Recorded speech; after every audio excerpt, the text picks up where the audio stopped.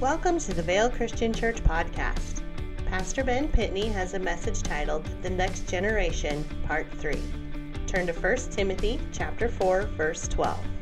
At Vale Christian Church, we believe in training followers of Christ to worship, gather, give, and serve.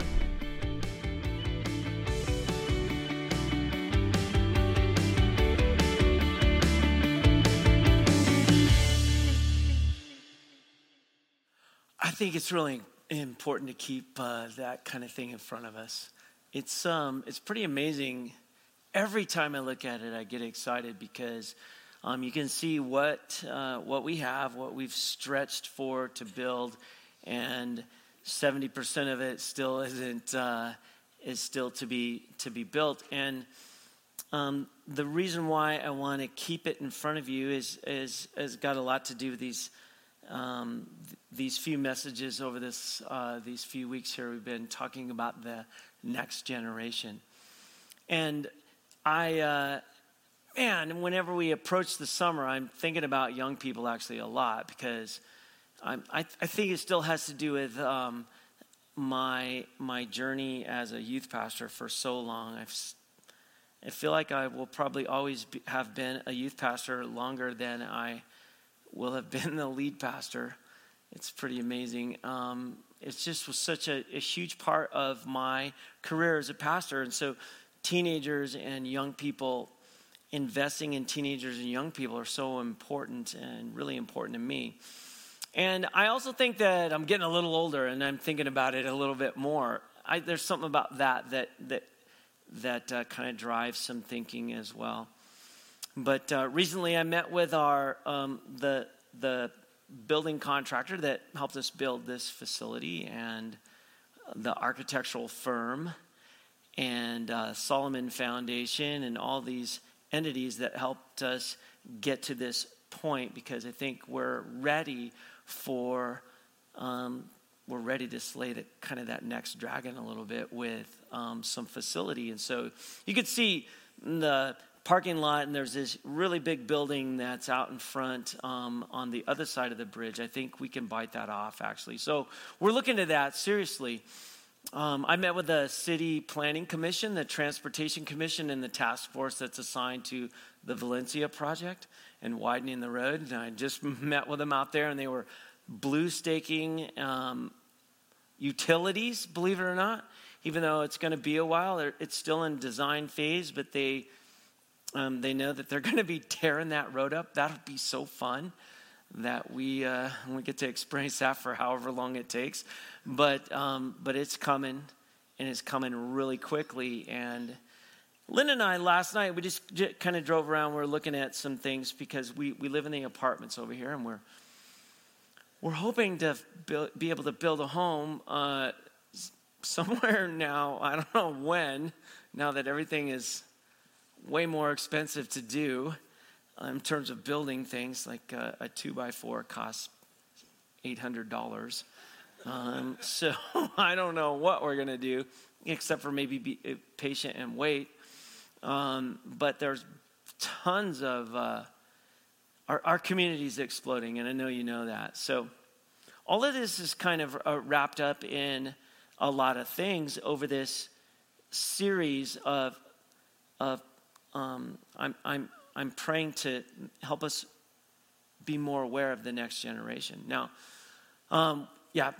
Noah just yelled for the middle schoolers to leave, and I don't know if you've been around here on a Wednesday night with all the middle schoolers. It's pretty crazy how many there are, and how many teenagers we have, how many high school students and children. So it's making me want to sit up and pay attention. And I think that the Lord has pressed on me again and again through one Bible verse in particular recently, as I've gotten older, that there's something really important for me to find in this Bible verse. It's Psalm 71:18.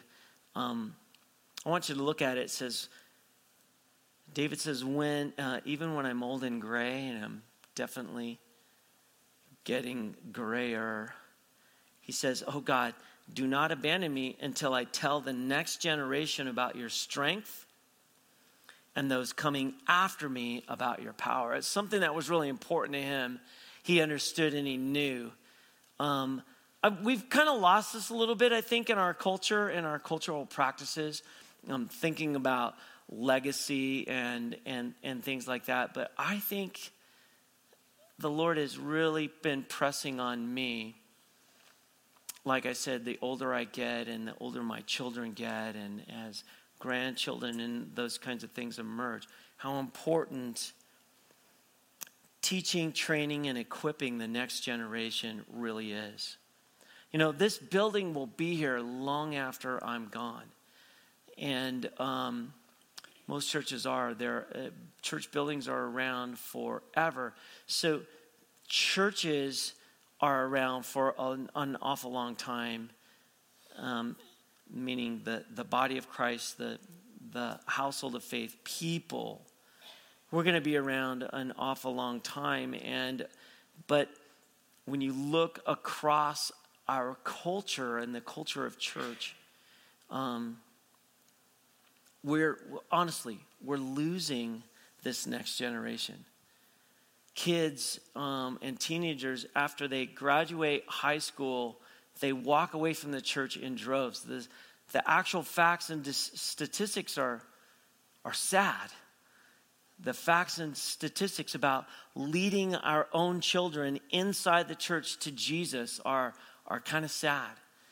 And I think it's time that we sit up and pay attention to the next generation. And God's word has a lot to say, We're going to be in 1 Timothy chapter 4 today. You can turn there, but as I just kind of open this can of worms up just for a few minutes today, I want to draw the truth out of the text, but I want to motivate you a little bit more regarding actually what we have. What we have is pretty rich. We have so many young people in our church, and so I'm taking it really personally. I feel called to proclaim the strength and the might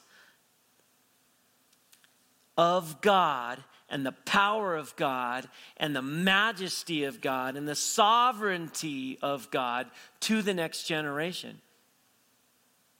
I think that the young people in our church are the lifeblood in our church, and we've got to protect it, equip it, and train it. If we're not careful, we're going to lose the next generation. And I think I would betray my calling as a pastor, the pastor of Vail Christian Church, if I did not give my everything to the next generation. And I want to motivate and inspire you as well. I want to talk about this morality by majority just really quickly, though, first. Because let me start it like this. In 1 Samuel chapter 15, there's a pretty awesome story there where you see Saul emerge as king of the children of Israel. Now, you know, the scenario is kind of crazy. God has in mind, actually, and a plan that he has a king for them. They get impatient and they want a king. All the other nations have a king, and they get in their head, we want a king, we need a king. And instead of trusting the Lord, they go to Samuel, who is God's voice, God's mouthpiece to his people, and they whine and complain and say, look, this guy Saul, he looks like a king, he acts like a king. We think he should be our king. We want to make him king. And basically God has said, look, I have a king in mind here, and this is not it. Saul is not the king that I want. Just like a father, they pester the Lord enough to where the Lord gives them what they want. It's not necessarily his heart, but he gives them what they want. And God has a pattern of doing that, actually, quite a bit. That just so just to kind of underpin this, just because God gives you what you want sometimes, it does not mean that is his heart and what he wants. But he does this because we're not Pinocchio with strings attached here. He does give us free will to choose, and he wants a relationship with each and every one of us. So this is the scene. So Saul is become king. It is David who God wants to be king. It is David that has, who is described as a man after God's own heart. But Saul, see, is who they want. And so in 1 Samuel 15, Saul disobeys God's clear word because he cared too much about what people's opinions were. And so he confesses as much to the prophet Samuel in 1 Samuel 15:24. He says, then Saul said to Samuel, I've sinned, for I have disobeyed what the Lord commanded and what you said as well. For I was afraid of the army, and I followed their wishes. So this cannot be an option for the believing church. You know, if you're not careful, we are heavily influenced by the culture that we live in, by this army of people, and even sometimes ignorance within the church. We're heavily influenced. So Samuel, he could not be more clear about what morality by majority means in his response to Saul. That's exactly what's happening in our culture. Morality by majority. And so in Samuel's response to Saul, so it's God's response to Saul. In 1 Samuel 15:26, he says, you have rejected the word of the Lord.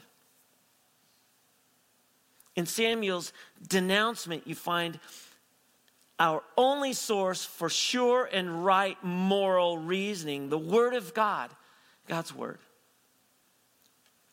And with God's word as our lamp and our path, I hope for the sake of this generation and generations to come that we can stop the moral insanity and regain our ethical bearings, because the moral insanity is it's staggering to me.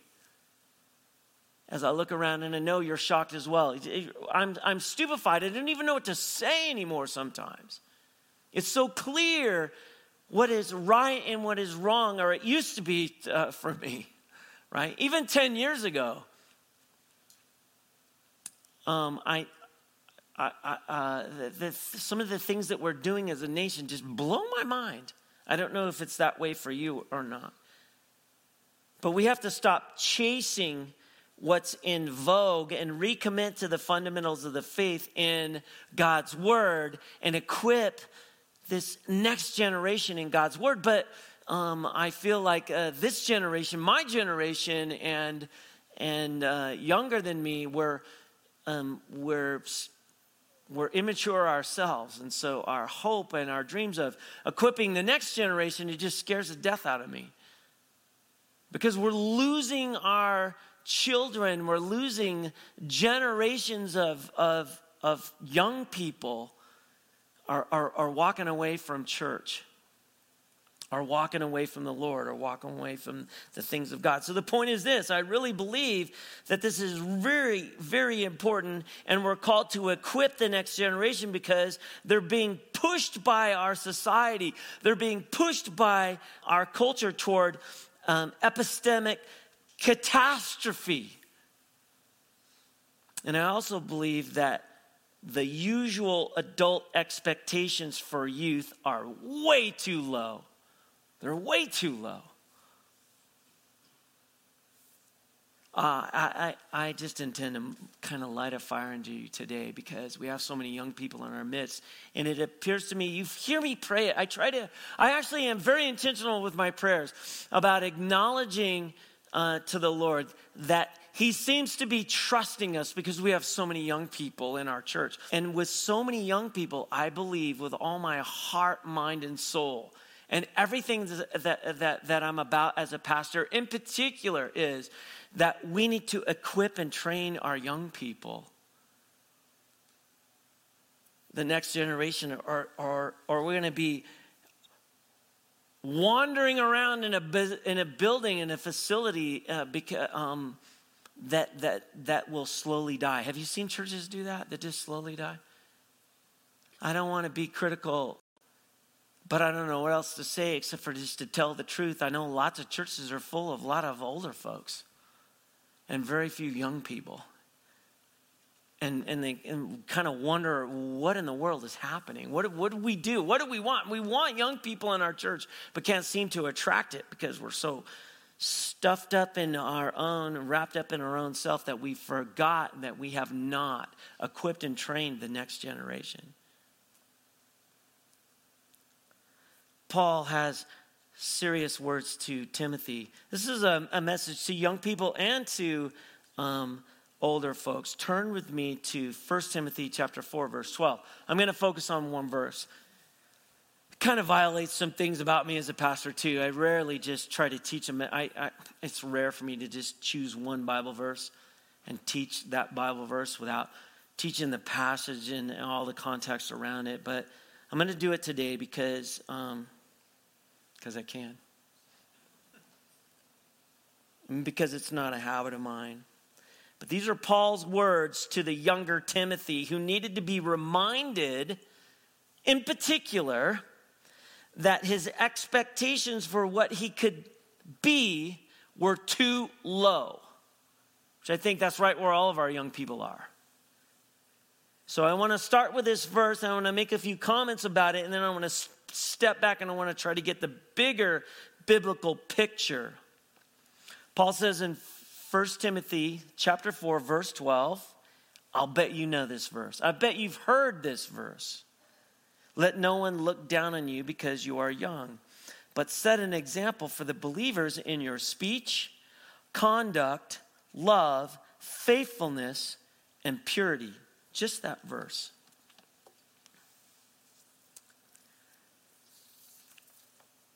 I just want to make just 4 observations first. You know that young people can be despised, actually. I don't know if you've thought about this, but teenagers are scary sometimes. And teenagers can bug you. They can make you so mad. They can make me mad. They're frustrating people. Youth, young people are often looked down on because of attitudes and behaviors that are annoying and immature. Some of the things people often associate with youth are disrespect, rebellion, self-absorption, cliquishness, conformity to peer pressure, indifference to serious issues, undisciplined, lazy, having a fixation on fun as the only thing that's satisfied. And if these things are exaggerated in particular, people can even despise young people because of these things. Paul implies that in saying, let no one look down on you because you are young. Now, the thing about this is you could probably all shake your head, yeah. But I think, who do you think they get that from? That's what I was going to say. Who do you think they get it from? As I look at my children who are not teenagers anymore, I can see all my bad qualities, and I can see all of Linda's good qualities in them. It stares me right in the face actually pretty often. But youth can be despised. And that's the first observation as you draw the truth out of this text. Here's the second one. Young people should not be indifferent to what adults think, actually. So Paul's telling Timothy to do what he can as a young man to keep that being looked down on thing from happening. That's what he's trying to do. Don't be indifferent to what older people think. Care about it. Take steps to win their approval. Let no one look down on you because you're young, right? Here's the third observation I think you can make. Young people should not see adult opinions as the most as the highest ranking opinion. The way he tells Timothy to overcome being looked down on is not to adjust their attitude, right? He doesn't say, let no one look down on you because you're young, but find out what they want, these older folks, and act that way. That's not what he's trying to say here. Peaceful relationships between older and younger, it's not the highest ranking value. It's important. Adaptation to older people is not the point. He doesn't absolutize. That's actually a word. He doesn't do that regarding adult expectations. He does something really different, actually. Which brings to this fourth observation. Young people should look to God's standard, actually. Paul says, the way I want young people to pursue not being looked down on is look to God's standard of love and faith and purity. And that way, even young people can become examples to older people, actually. Let no one look down on you because you're young, but set an example for the believers in your speech, conduct, love, faithfulness, and purity. So the point is not find out what older people want and give it to them so that they don't look down on you. That's not what he's trying to teach Timothy. The point is find out what kind of words and conduct God wants and do that. Now, this is really important for all of us, I think, to pick up on. There's some nuance here that we get messed up. See, he gives love and faith and purity as examples of what we should do in our words and our conduct. Let all your words and your actions come from faith in Christ. Let them be loving and keep yourselves sexually pure. But when we are equipping or training or disciplining or trying to influence or parent our children, I think we think a little bit different. I think that we just want them to obey us and do what we want a lot of times. Now, getting getting young people to think like this and to act like this, to live like this, may make some adults not like teenagers, actually. What are you talking about? Maybe you're a teenager in the room right now. We just sent all our teenagers with Noah. But if you stand up in school, in other words, for the way of sexual abstinence before marriage, there's going to be adults that despise you, that are like, that's dumb, that's old-fashioned, what are you thinking? But you're going to be right, as well as the adults who really matter, right? And God himself isn't going to look down on you. So Paul's main point is that Timothy should not have low expectations of the impact of his life towards those who are older. It's amazing to me, if you unleash the potential of young people, what can happen. Young people that look to God, believe in the gospel, do what God calls them to do, and in that way become an example to the rest of us. How many of our young people think that way? I'm called to set an example for adults. How many of our young people think that way? Of course, adults are supposed to set an example for young people, but here it's the other way around. I don't know if you've ever looked at that verse. It's the other way around what Paul's doing with Timothy. That calls for a dramatic shift in mindset for most adults and young people today. Have you thought that way? How important that is. Don't adapt to low cultural expectations for young people. Set high ones. Young people can become examples for adults. Think that way, dream that way, or at least rebel against low expectations if you're going to rebel against something. Let's go look at the larger biblical picture because I want to spend just a little bit of time here. Step back with me. Let's look at the big biblical picture just for a minute. Let's move in order from original sin to a bold life of God-centered, gospel-centered obedience beyond all low expectations. We forget this a lot of times, but we are all born in sin. First, let's look at sin. Every child's born with the corruption and the guilt of Adam's sin. We're all born this way. Psalm 51:5 says, "Behold, I was brought forth in iniquity," or in sin, "and in sin did my mother conceive me." That was David's cry after his adultery with Bathsheba, actually. He accepted responsibility, but he traced his corruption all the way back to conception and birth. He knew and he acknowledged.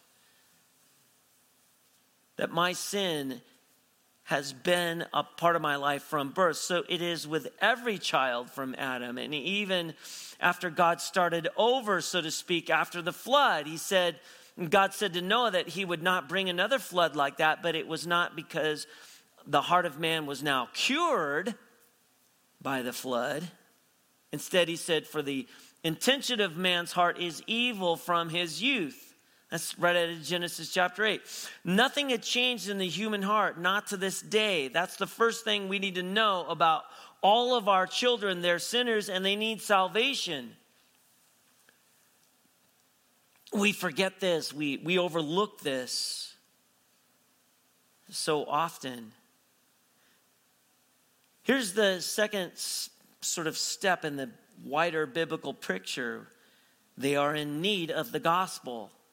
All of our young people are in need. So young people need to be taught the truth about God and about Christ and about the gospel. God has told us the ordinary way that a child's supposed to be ordinary anyway will come to know and trust Jesus. He says, fathers, don't provoke your children to anger, but bring them up in the discipline and the instruction of the Lord. That's right out of Ephesians 6. We've looked at that verse in the last couple of weeks. The discipline and instruction of the Lord is not simply moral demands followed by rewards and punishment. That's not it. That would not be of the Lord. The Lord is the Lord who died for the child's sin, for our children's sin, and rose again and pours out his Spirit to help us. So the grace of God in the gospel becomes the rule and the power by which children live. When they understand they're born into sin, and then they need the gospel. And they understand the gospel. So many people don't know the gospel, don't know what it is, don't understand this great news, this good news, can't even describe it. We have to equip ourselves to understand and know the gospel, the good news of Jesus. And our children have to understand and know the need for the gospel, which leads to rebirth in Jesus. This truth and grace of the gospel is how we come to faith in Jesus as Savior. This is how we're reborn. You, O Lord, are my hope, my trust, O Lord, from my youth, Psalm 71:5 says. The psalmist says that God has been his trust, his confidence from his youth. I think we got to go after kids at a really young age. God gave him new life, and he saw Christ as true and valuable. He saw Christ as his treasure. The psalmist says that's the way he's writing that song. And how important it is that our Sunday school classes and everything that we do with children and teenagers is saturated by the gospel. So after the reality and the understanding of original sin, and then teaching the truth of the gospel, and then faith, there comes now the forgiveness of sin. People misunderstand. We leave this out all the time. It's part of the first principles of the faith, forgiveness through faith in the gospel.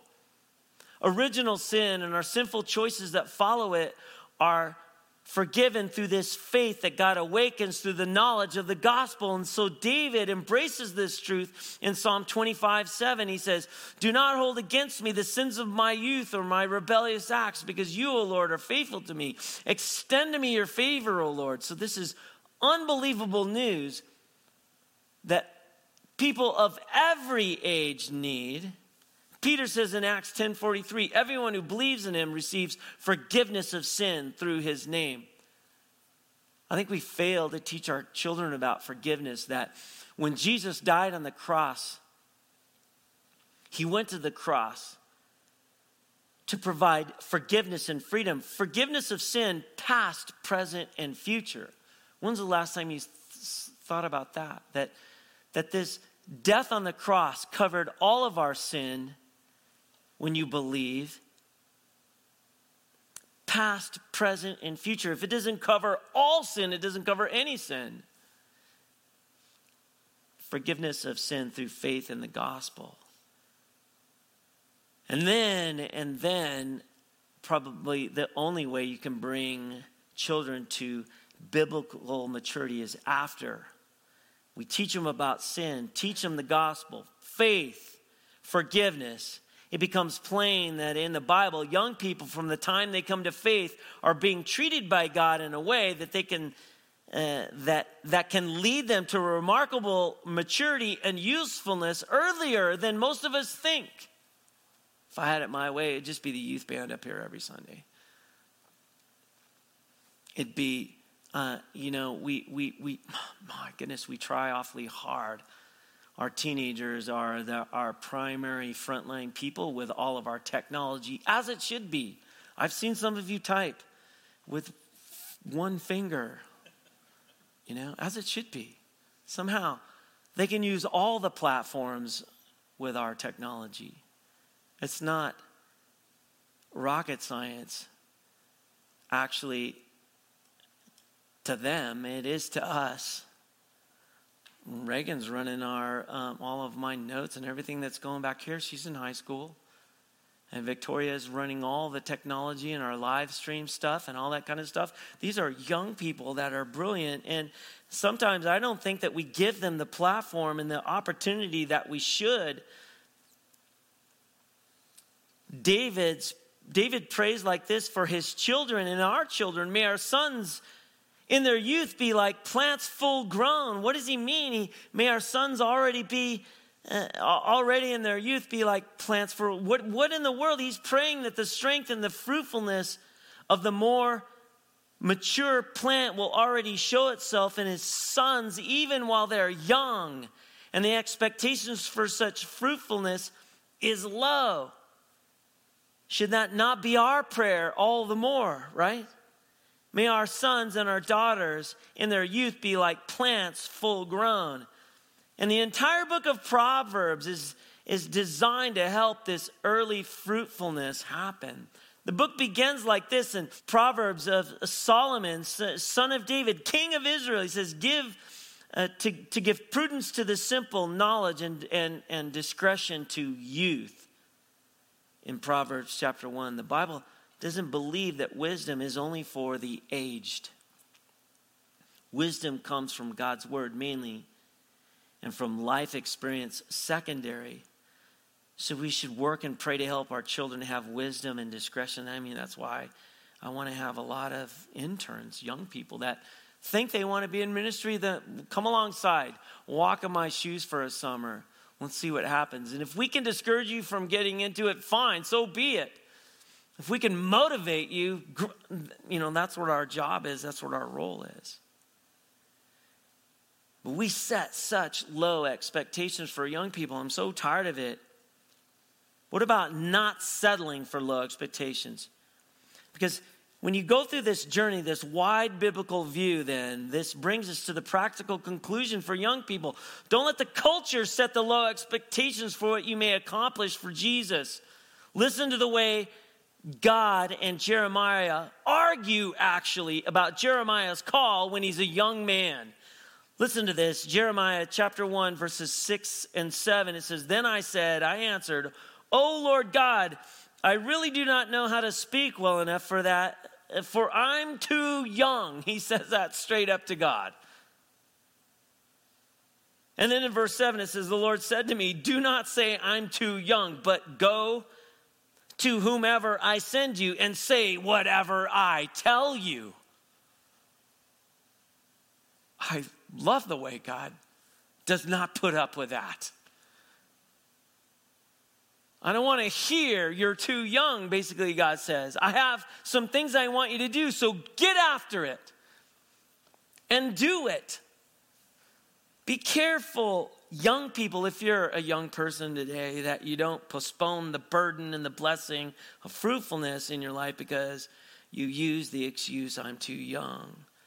God said to Jeremiah, don't say I'm too young. Sometimes we don't give our young people enough of a chance. There's some younger than you that there's younger than our teenagers. A lot of times Elizabeth has a whole slew of helpers that are young people in Sunday school. It does not mean that you abdicate your role as an older person. I think we need the wisdom and the experience and saltiness, so to speak, of older folks in those classrooms as well.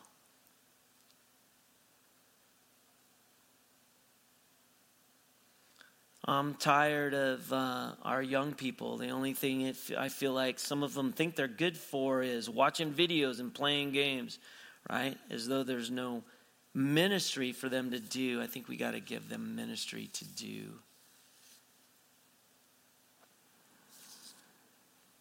Well, what does this have to do with us, the rest of us, not just young people? What does this have to do with us?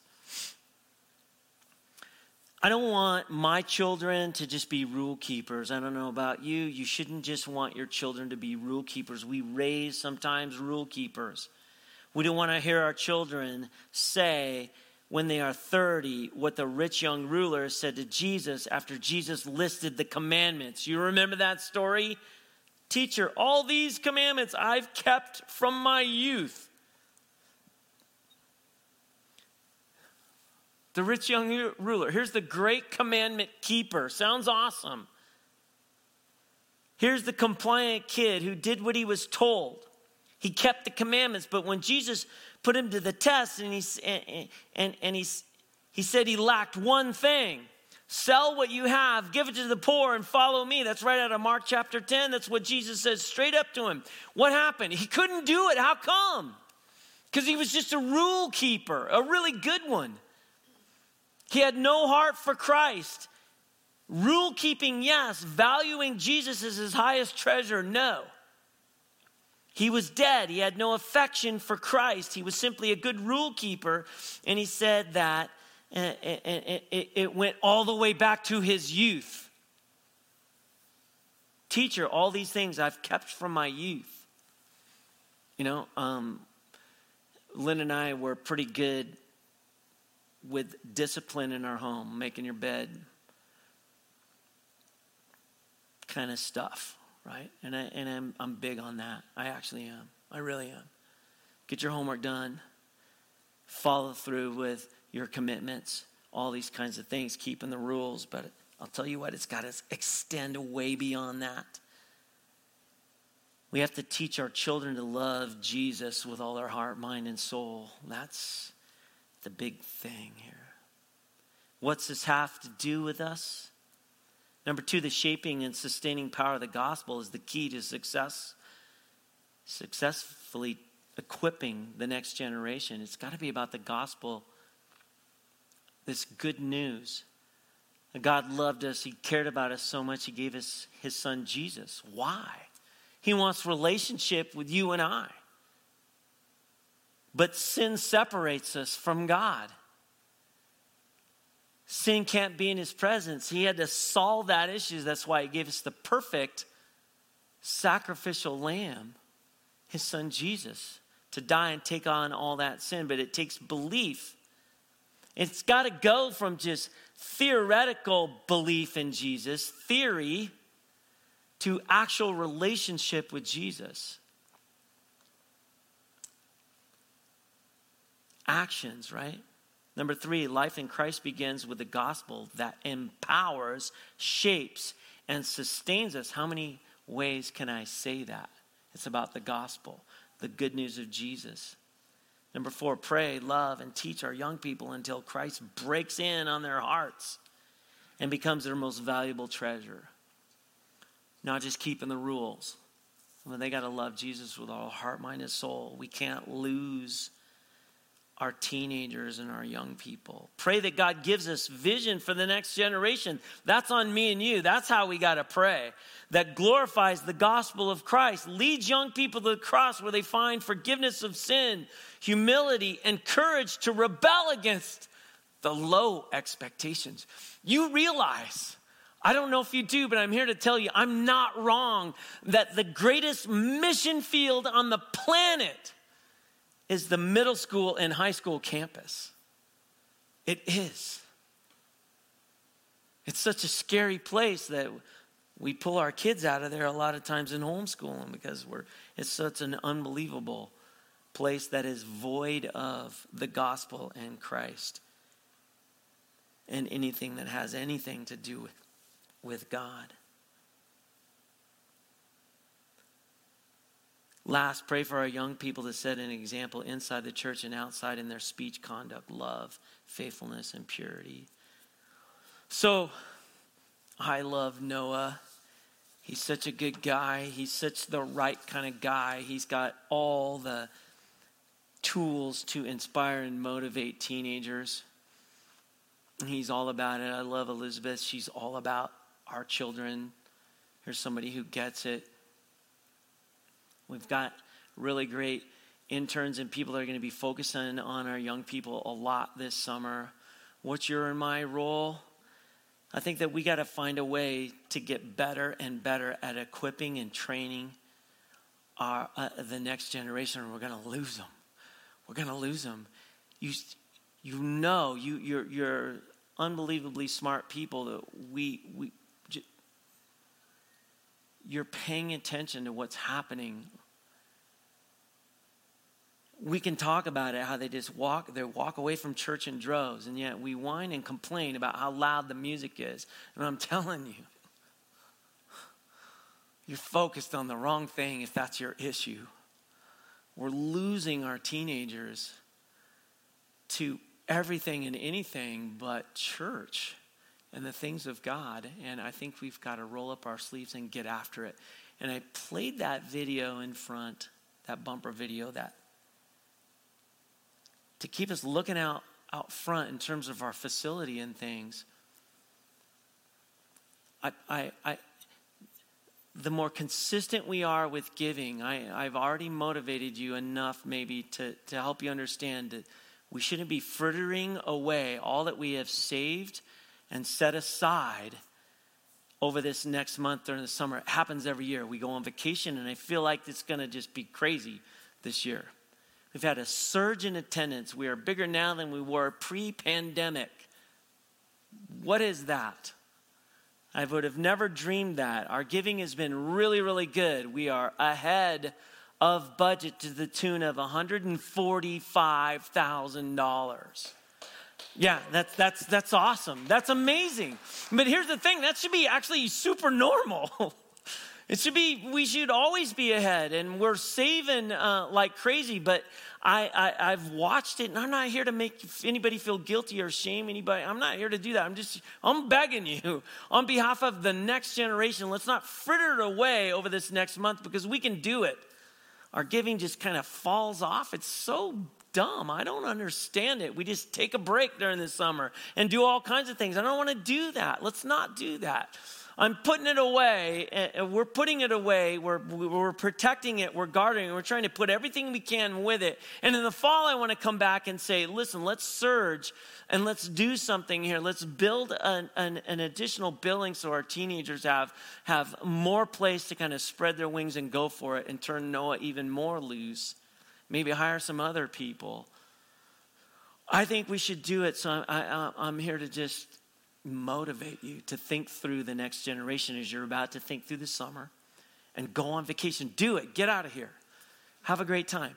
Just make sure that your giving is on the automatic thing. Just don't forsake what we do around here, and let's come back in the fall and roll up our sleeves and get after it, because this summer is crazy. There's a waiting list for everything that we do with teenagers and young people. A total waiting list, right? We're going to have an awesome summer. Will you bow your head with me? Thank you, Lord, for, again, trusting us with such incredible, rich resources in teenagers and young people. Help us to equip and train, to not look down, to motivate and lift up, to empower, to set free, to give responsibility to young people. But help us be careful, Lord, in our equipping and training to focus on the first principles of the faith, so that they understand sin and forgiveness and rebirth and how to become biblically mature Christ followers that have sworn allegiance to the King. Start with us, Lord. We pray this in Jesus' name. Amen. Have a fantastic rest of your day. I hope I get to see you next week.